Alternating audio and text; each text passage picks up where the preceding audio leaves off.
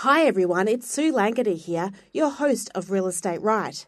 Working out your settlement strategy when buying or selling a home can be complex.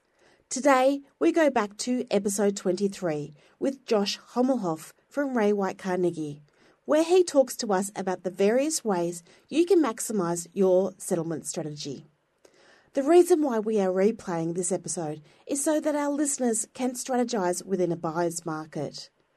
This episode was released in June 2020, right at the beginning of Melbourne's first major COVID lockdown. Who knows how 2023 will be different, as at the moment we are looking at a 60 to 65% clearance rate of auctions, compared with an 87% clearance rate for the same period in 2021. 60 to 65% is usually what they like to call an even marketplace. Similar number of buyers to those of sellers. However, what we are finding is that there are less than half the number of auctions because homeowners have changed their strategy to a more private sale campaign due to interest rate increases, making it difficult for buyers to be able to commit to terms and conditions of an auction campaign. So, have a listen to Josh Hommelhoff talk about the pros and cons of short and long-term settlements so you can make an informed decision on what you need to do when selling your home.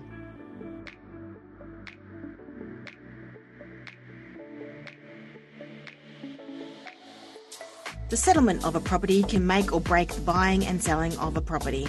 For some, it could mean bridging finance. For others, it might mean renting something for a short term. No matter what, it can cost if it all goes wrong. Settlement terms are always one of the deciding factors that could mean that the property is sold to you or maybe someone else. Today we have Josh Hommelhoff from Ray White Carnegie to give us the know-how on what's the good, the bad and the ugly in terms of property settlements. Welcome to Real Estate Right, where we talk to top experts on how to buy, sell, rent and invest right. Your hosts are Grant Kennedy and Sue Langada.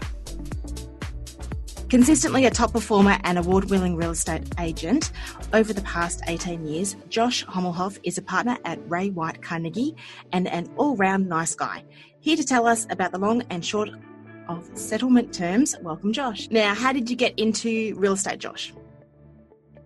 June 2003. Previously, I'd been doing landscaping for a while. I was making pizzas since I was about 14 and had a pizza shop for a little while. And I'd always sort of had a back-end interest in real estate. It was something I wanted to have a go at. And I still remember back then, that was when you were looking at ads in The Age. Yes. So there was a job available at Ray White Oakley at the time.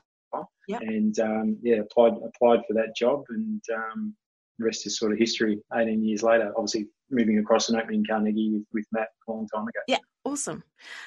So just to let our listeners know, unfortunately we don't have Grant here again, so you just got me asking the questions. Now, what is a settlement? Like, if we get back into the crux of the actual podcast, what's a settlement? So settlement is typically the exchange of titles. Yes. It's when monies are exchanged, titles are then put into new names, and then people legally will take over as the owner of a property or the land, or whatever it might be, and either done through a mortgage with a bank or paid outright. Yeah, awesome. So what is the average length of a settlement? We've probably seen an average of about 60 days or 2 months, but they can fluctuate to a number of different time frames. Yes.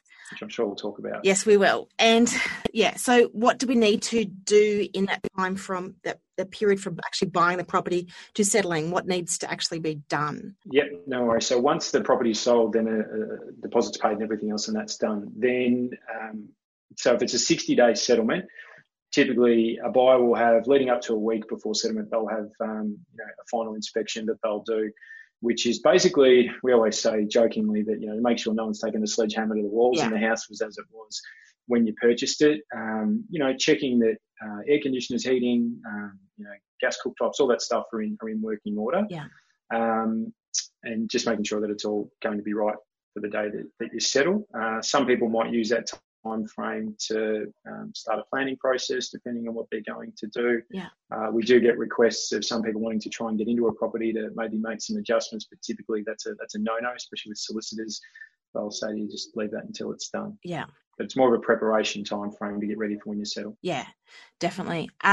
Yeah, I know of some situations where, for instance, even when I bought this property, they wouldn't allow us to check everything over. We were allowed to walk through it, but the owners wouldn't allow. Well, they didn't want to meet us at the property. And I said, well, how about just things like, showing us how to work the spa or how to work the oven or just showing us all this stuff. And the agent was actually very anti. No, we don't do that in our office. I'm like, really? So yeah, we try and make sure, like, we come up with a lot of scenarios where sometimes there might be something that's a bit of a grey area that might need to be adjusted prior to settlement. And if the owner's not going to do anything, but you obviously can't push the owner, but you want to try and do the right thing by the buyer so that when they settle, they're happy. It's it's a big deal when somebody's settling on a property. Yeah. It's not about dipping into your pocket necessarily, but you've got to try and work out that things are done the right way so everybody's going to be happy. Yeah, definitely. And it's things like patching up walls, if you've taken TV off the wall, all that sort of stuff that should be checked prior in that pre-settlement inspection. Correct. Yeah. What are the pros and cons of a short settlement? Obviously, you're getting your money faster if you're an owner. Yes. Depending on this, if it's a private negotiation, like a private sale type scenario on the purchase, a buyer might use that as leverage to maybe get the property at a lesser price. Yes.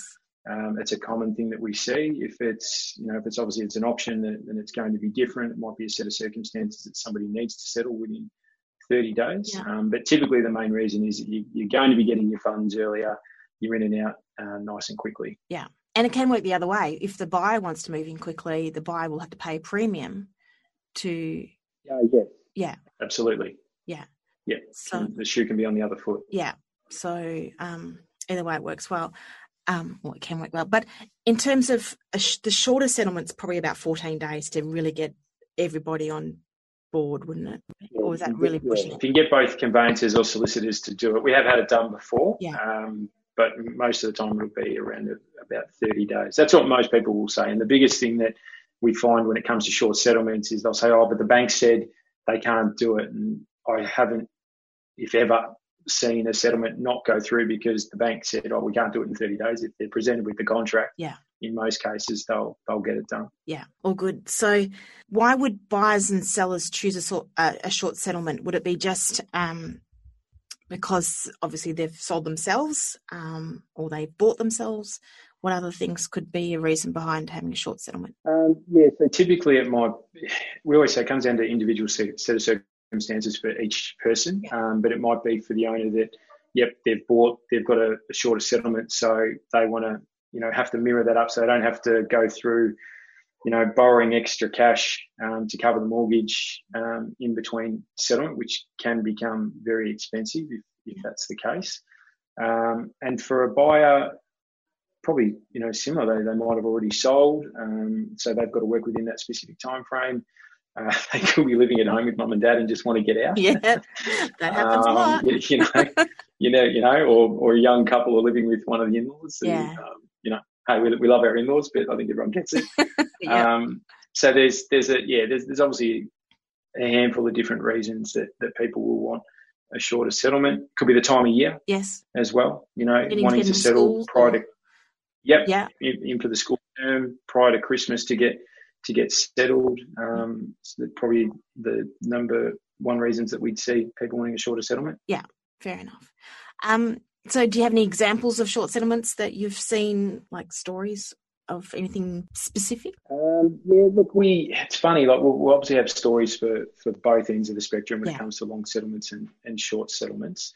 I think what we do see is more so if it's in a negotiation, that's where the shorter settlement will probably have a little bit more leverage, and maybe in a private sale negotiation or something like that. And it's like you said before, it could be that, okay, the vendor wants 90 days. If we're going to take 30 days, then, it's the premium price is going to have to be paid in order for that to happen. Yeah. But we've had some examples where we've had a 60-day settlement booked and then someone will look to change to an earlier settlement because their circumstances have changed. Yeah. I know we had one, I think it was about 6 or 7 months ago, where this scenario had taken place, and then the owner and the buyer, through their solicitors, had ended up working out that, okay, if that was the case, we're going to have a slight difference on the price. Yeah. So a small adjustment, and that actually took place for all the parties to come together, and done and dusted within 30 days. Mm. Yeah, well, I know I bought a property once, and I was being kicked out of a rental property because the owners were moving back in. So I had 60 days from that time to move out, and obviously you don't want to move twice. So by the time I actually found a property, got the approval from the banks, I only had 30 days left, and I actually had to buy the property prior to auction to make that 30 days work. So, yeah, I had to pay a premium, and unfortunately sold it for less than what I paid for it when I sold it 2.5 years later. These things happen. I always say every real estate transaction isn't always a win. It's not. There's learning experiences all the way through. Oh, it happens to all of us. Yes. So now on the long settlement side, what are the pros and cons of the long settlements? In most cases, we see more money. Yeah. I think if you asked anybody today, and I know me as well, if I was buying a property today and someone gave me an extra 60 or 90 days, great. It gives you the ability to potentially spend more money when you're purchasing, but it also falls in line with your circumstances and what you're trying to do. Yeah. That is probably the most common one that we see. Or if it's a development site, then we're talking a lot longer. So typically 6 to 12 months. Mm-hmm. I just had one that settled 3 weeks ago. That was a 21-month settlement. So that was a long one, but everything went through fine. No issues. It was the vendor was secured. Considering the global conditions at the moment, you'd sort of think, oh wow, that would be something you'd probably pull out of. But luckily, it went through. Yeah. Yeah, it went through okay. And the vendors, they got a really good price for it, and it was definitely a premium. And the part of the it was an off-market sale, and the largest portion of the negotiation was, okay, well, if you're going to buy and you want these settlement terms, then this is the price you're going to have to pay, and there's no buts. Yeah. And they did. That's good. Yeah. That's what happens. That's right. So can you ask for like more deposit, for instance, or more repayments if you do go the longer settlements, like especially if they're over sort of 6-12 months kind of thing? Yeah, you can. Yeah. So obviously in the bank's eyes, they just require you to pay a 10% deposit. Yeah. Having like a 15 or 20% deposit in some cases is going to have a huge implication on your financing side of things. But if you're having a deposit released, so the Section 27 is done, both solicitors approve and the funds are released to the vendor, then yes, having a larger deposit can be a factor for a vendor to say, okay, well, instead of, if we sell for $1 million, instead of getting, $100,000 less fees, we're getting $200,000 less fees, and that can be a big instigator to them making the decision. Yeah. And like, even if the deposit, the Section 27's been released, can you ask for like periodical payments, or is it once that section? Can be done. Yeah. Can be done. Yeah. Can be done. Yeah. So you would typically do that as part of the contract. Yeah. Where you could have a certain amount paid, like, every quarter or every month, depending on how long it is. But that would be something that solicitors would obviously have to have everything drawn up and officially signed off on, and letter of agreements, all that sort of stuff. Yeah. Yeah. Because like it's not as black and white as people think real estate is. Like there are lots of little negotiating things you can do to make it work for you. Yeah. And I think a lot of people think that you can get you can automatically have a Section 27 drawn up and the deposit gets released. Yeah. But there are a lot of underlying factors that need to be ticked off for a bank and solicitor to say, yeah, all right, we can release the funds. So even if your agent says, oh, we'll get you a Section 27, you need to make sure you know all the ins and outs before that, because it might not happen. Yeah. And you can't rely on that. No. So what's the longest settlement you've ever heard besides that 21-month one? I've heard of settlements being 2 to 3 years on more commercial or farmland. Yeah. In the past, I haven't transacted any for that long. Typically with residential real estate, the one we just had at nearly 2 years was the longest that I'd had personally, but you do see stuff that's done. I did have a client that sold a farm, and they had a 2.5-year settlement. They had a deposit paid, then they had $1 million after 6 months, and then they had another balance after a certain amount of time. It was quite an expensive sale. Yeah. But that was end up, I think it was like 2.5 to 3 years settlement. Yes. It's, I guess farm is also incorporating business and all that sort of stuff too, isn't it? When it's a process. Absolutely. Yeah. So should we ensure that the seller's terms suit your terms as the buyer, or before giving your offer or bid, especially at auction? So, a lot of people just think that they can go to an auction or, put an offer in, but they sort of forget to look at the settlement terms. Like, there may be strict ones or they may be not so strict, but, obviously you've got to speak to your agent a bit, don't you? Absolutely. And as a buyer, you need to make sure you do your due diligence. You need to, every seller is going to be different. So someone will say, we want 60 days, but they might have some flexibility. And I can understand they want their money sooner. Yeah. But you're going to have circumstances where there's some flexibility, but you just need to make sure you know that before you go making your offer or bidding at an auction. It's hugely important. We do see, in a lot of occasions, we have a 30 or 60 day term. Someone will come inside and say, do you think they take 90 days? Yeah. And sometimes the vendor is open to it. But you can always ask the question. Yeah. But you need to know what the actual terms are going to be. Yeah. Before you go making your offer. But as I said, if it's a private sale and you're making an offer, then obviously your terms you offer might and probably will form part of the pricing and whole negotiation process. Yeah, I know of a story where there was 3 people gave offers at the same time, or 2 of them gave the same price, one for the asking price. So the asking price and then 2 higher prices, and the 2 higher prices was decided by who offered the better settlement terms that suited the owner. Yeah, and we see that sort of thing all the time. Like it's a clause in a contract that we can say, you're at X dollars. If the vendor has an offer that's, $5,000 less, but the settlement terms are better, they're probably going to take that offer in a lot of cases. Yeah, because it's more suitable. Because $5,000, on a mortgage, it can, that could be a month's payment. It could be, a couple of months' payment or whatever it is. But if there's, absolutely. At an auction, if you are the final bidder and then you decide that you actually need to negotiate different settlement terms, is that going to be an issue? Yeah, in most cases it will be, because technically if the property's been knocked down to you and it's sold, then you have to adhere to the terms that are required. Look, we have these conversations with people week in, week out, and we always say all you can do is ask. Yeah. But in a lot of cases you need to fully understand that if the vendor says, right, it's 60 days, you can't change that. You have to do it unless they have some form of flexibility. Yeah. It depends how nice they're feeling on the day and potentially what sort of price they've achieved. Yeah. And we have seen a lot of vendors who've got a really good price and they've just said, no worries, give them the extra 2 months. We're okay with that. That's fine. Yeah. And so they'd just go rent an Airbnb or stay with their mother-in-law or something like that for 2 months. Yeah. Yeah.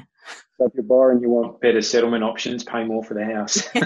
Definitely. Now, how do we ensure that the property actually settles properly on the right day? Yeah, so a few things. So we start with maintenance. So if you've got, typically gardens need to be as they were from the day of sale, within reason. Yeah. So a lot of people just think, we can just leave it and it's overgrown. No. Yeah. That can have settlement halted. So just, we, from our business, we'll always make sure that we've got a gardener on hand that we can refer to, a vendor that will, we just had one last week. Yeah. The day before settlement, he went in and tidied the whole thing up for a couple of $100, all done. Yeah. But the most important and the biggest thing we're seeing, especially all the way through from the Royal Commission through to now, with the way things have changed in banking and finance, and I say, having a world-class broker to make sure everything happens is, I think, instrumental in making sure that there's no hiccups. Yeah. We will get notified that our settlement's been delayed by 2 weeks because the bank hasn't done this, or something's happened along the way. And as a buyer, you're the one that's typically, if it's you're going to get these charges for default. In some cases, yes, you can put it on the bank, but if they haven't followed you up diligently, then you could run risk of not settling on time. We work alongside a broker, Josh Bartlett, who's one of the number one mortgage brokers in the country, amazing at what he does. But knowledge around all the things that need to happen leading up to settlement are imperative to making sure that it all goes through. Yeah. It can be scary, those last hours and whatever it is before the settlement's supposed to happen. Yeah. I was going to say, as an agent, like it should be your job to, everything should be diarised. You should have your final inspection pre-booked well and truly before settlement's leading up. Yeah. That's how we get paid in our industry once it settles. And if it doesn't, then it's going to halt you from getting paid as well. Yeah. So it's in your best interest. Yeah, and obviously the owners is the number one thing, because, they want to be getting their money and moving on, and they might have, removal trucks lined up for the same day. And if all that goes pear-shaped, it's, a can of worms you don't want to open. Definitely. So how common is it that a settlement date actually changed from the original date set on the contract? In a lot of cases, we might see 3 out of 10. I had one that was due to settle today that's settling now in 2 weeks. We found out a week ago. So there was financial issues. Yeah. It will settle, we've been advised, but we would see adjustments, probably 2 to 3 times out of every 10. There's going to be something, and look, we're typically the last people to find out. Everything happens between the buyer, the seller, and the solicitors. But it might be that someone's circumstances have changed, whatever it is, and they'll do their due diligence and have that adjusted. But it happens more than you think. Yeah. I have heard of a story where a house was burnt to the ground about a week before settlement. Yeah. These things can happen. And this is where one of the recommendations we make to people is don't just assume that the owner has insurance on the home. If you've purchased a home, go and get your insurance sorted. It's not going to cost you the earth. That way, if anything happens, you can be covered. In that period. And a lot of insurance companies now will offer you, a package deal that isn't going to charge you, a huge sum. It just gets you through to settlement, and then you would pay your policy after that. One of the biggest things that we get leading up to an auction is you've got a buyer that wants 120 days. Vendors want 60 days. Vendors are saying no, just depends on the price. Now, we say in most cases that if you have the right buyer bidding on your auction, and give them the settlement they want, if you can work with it, it can pay dividends for you. We had one about 7-8 weeks ago. And this particular property was on the market at just over 1.1 million. It was an old knockdown home. I had a buyer that had said, listen, for tax reasons, we have to settle 1st of July. They were, they almost said no, but I said, listen, I've dealt with these people before. I think it's in your best interest. Best thing that can happen is they run your price up, they don't buy it. Someone else buys it, or the flip side is you get a really good price and they buy it. So it was on the market. We had good bidding from 4 people. It was on the market at just over 1.1. This particular buyer didn't start bidding until 1,190,000. Now, had we said no to them, they still would have got a great price. They would have been about 80-90 grand above reserve and wouldn't have known any different. This particular buyer didn't buy the property. He was the underbidder. And the young couple that bought it paid 1,366,000. Wow. And so we're talking an incredible amount of money, all to do with settlement. So if I can give any advice to anyone, if you're talking to your selling agent and they give you advice around really listening about settlement, you need to, because it might not be a couple of grand, it could be a couple of hundred. And you just won't know. You want to I think you just need to give everyone the best opportunity to be competitive on a home, because it can pay dividends for you. Sounds like wise advice. So, there really is a lot to think about before giving your offer on what you believe is the perfect property. It really is all in the timing. Thanks, Josh, for all your wisdom and expertise today. If you would like Josh Hommelhoff to help you sell your home, you can contact him on 9571 6777. I've worked with Josh for over 10 years now, and even if your property isn't around the Carnegie area, Josh can sell it or work with another Ray White office to ensure you get the best service. So we will have a short break now and come back with Sue's quick quiz.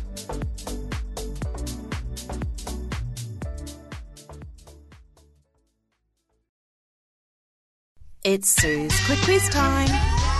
Josh, what's your favourite Melbourne suburb? Black Rock is one of my favourite suburbs. I live Bayside. I don't live as close to the water as I'd like, but it's very laid back, easygoing area, good schools. It's just a really lovely spot. So what's your go-to hot bevy? A latte typically. Depending on the day, sometimes strong or just normal. but yeah, good. Yeah, and I'm I'm an advocate for good coffee. I think like a lot of people. You've got small kids. What's the best playground in Melbourne? So the new playground, the Burren Park playground in Glen Huntly is amazing. We had one of my mates. We had his kid's first birthday there just pre-COVID, and it's funny. I drive past it all the time because of work. Yeah. But yeah, phenomenal. Like they've done that really, really well. Yeah, they have done a pretty good job there. Now, what instrument did you play as a kid? I'm guessing you would have played something. Yeah, played drums. Played drums? Played drums for about 5 years. Yeah, I reckon it was. So in high school and a little bit after high school. Yeah. I always say to Kate, my better half, when we get the space, which I'm hoping will be soon enough, because my eldest daughter Penelope, I'd love to get her a drum kit, because that way we can both use it. So it was always good. At the end of the day, you could just let it go on a drum kit. Yeah, awesome. Yeah. Now, name a secret place in Victoria that's your happy find. Do you have a town that you like to go to, or Yeah, look, I mean, I love Lawn. Yeah, I think Lawn's a great place to get away to. Yeah. For me, like the hustle and bustle of the city, like Melbourne's a great city, but Warrandyte's a really cool place too. Yeah. My sister used to live out there for quite a while, and Warrandyte sort of Eltham area, you really feel like you're out of the city, but you're literally on the outskirts of heading into town. Yeah. So some cool places, bars and stuff, and pubs, all that sort of thing. Lots of places you can go walk in the park. It's good. Nice. So, what's the most luxurious thing you've ever seen in a house? There's probably a difference between luxurious and quirky and all that sort of stuff. And extravagant.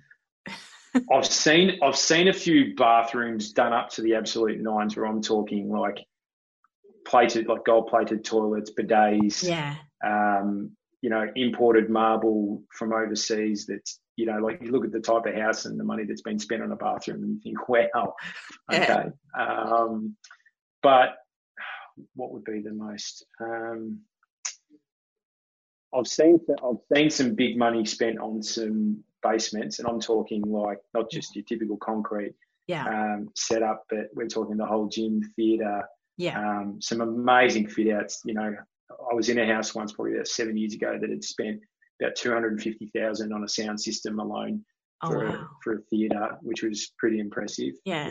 That's a lot of hoist. And I was sort of like, oh, can you really tell the difference? And then they put something on. You're like, yeah, okay, that sounds pretty good. So. Yeah. So it was worth it. What was the last live act you saw? Sam Smith, I think it was. Yeah. Was the last live act I saw. Yeah. Yeah. Great singer, very good singer. Yeah, it was. I got invited to it on the day. My better half's parents, and he was brilliant. Great singer. Yeah. Very good. Awesome. How old were you when you bought your first home? So we bought the land first, so 20. What are we talking? 33, I think it was. 33, yeah. So you're a late one. Yeah, so a little bit different. So I guess probably spend a bit more time trying to save a bit more cash to live where I wanted to live. Yeah. And look, there's pros and cons, I guess. The old saying is, don't wait to buy real estate and wait. That's a good one. Yeah. It's good. Very, very happy where we are for now. Yeah, that's good. That's what you want. And last question, what's your favourite winery to go visit? There's obviously a stack if you're heading down Mornington Peninsula. There's a heap of good wineries down there, Yarra Valley as well. Yeah. I got onto this wine. I can't remember the name of it, but it's a bit of a different shaped bottle with a wombat on the front. I can't remember what it was called. Wombat color? But their Shiraz is just it's not called wombat. It's called something else. So I was telling one of my staff about it a few weeks ago. Yeah. She tried a bottle last night. I just can't remember the name, but it was the Shiraz is to die for. And it's a Victorian base. I'll have to find. Yeah. Oh, okay. Yeah, it's a bit of a different shaped bottle. It's not as tall as your normal bottle of wine. It's a bit shorter and fatter, so it's easy to find. Dan Murphy sell it. I just can't remember the name of it. We'll have to look out for those bottles with a wombat on it. I'll see if I can find it and put on the podcast notes or something. Thanks again, Josh, for helping us out today. Again, if you want to get in contact with Josh Hommelhoff from Ray White Carnegie, call 9571 6777 for a market appraisal. Next week, as we are almost at the end of the auction season, we have Nicole Jacobs and Barry Sloan talk to us about the best tactics when bidding at auction. Nicole talks to us from the buyer's perspective and Barry talks to us from the auctioneer's perspective. The same rules apply in all types of markets, so it's a great recap if you're keen to buy before Christmas, before your pre-approval runs out. So don't miss it. Real Estate Right is a Real Copyright production. We would like to thank Podbean for hosting our podcast, Audio Stock for sound effects, Premium Beat for our theme music, and Zoom for our video link. The information presented on this podcast is presented in a general nature, and it is recommended to get your own professional advice that suits your own personal circumstances. Remember to please subscribe, rate and review us on your favourite podcast service. I'm Sue Langada. Thanks for listening to Real Estate Right.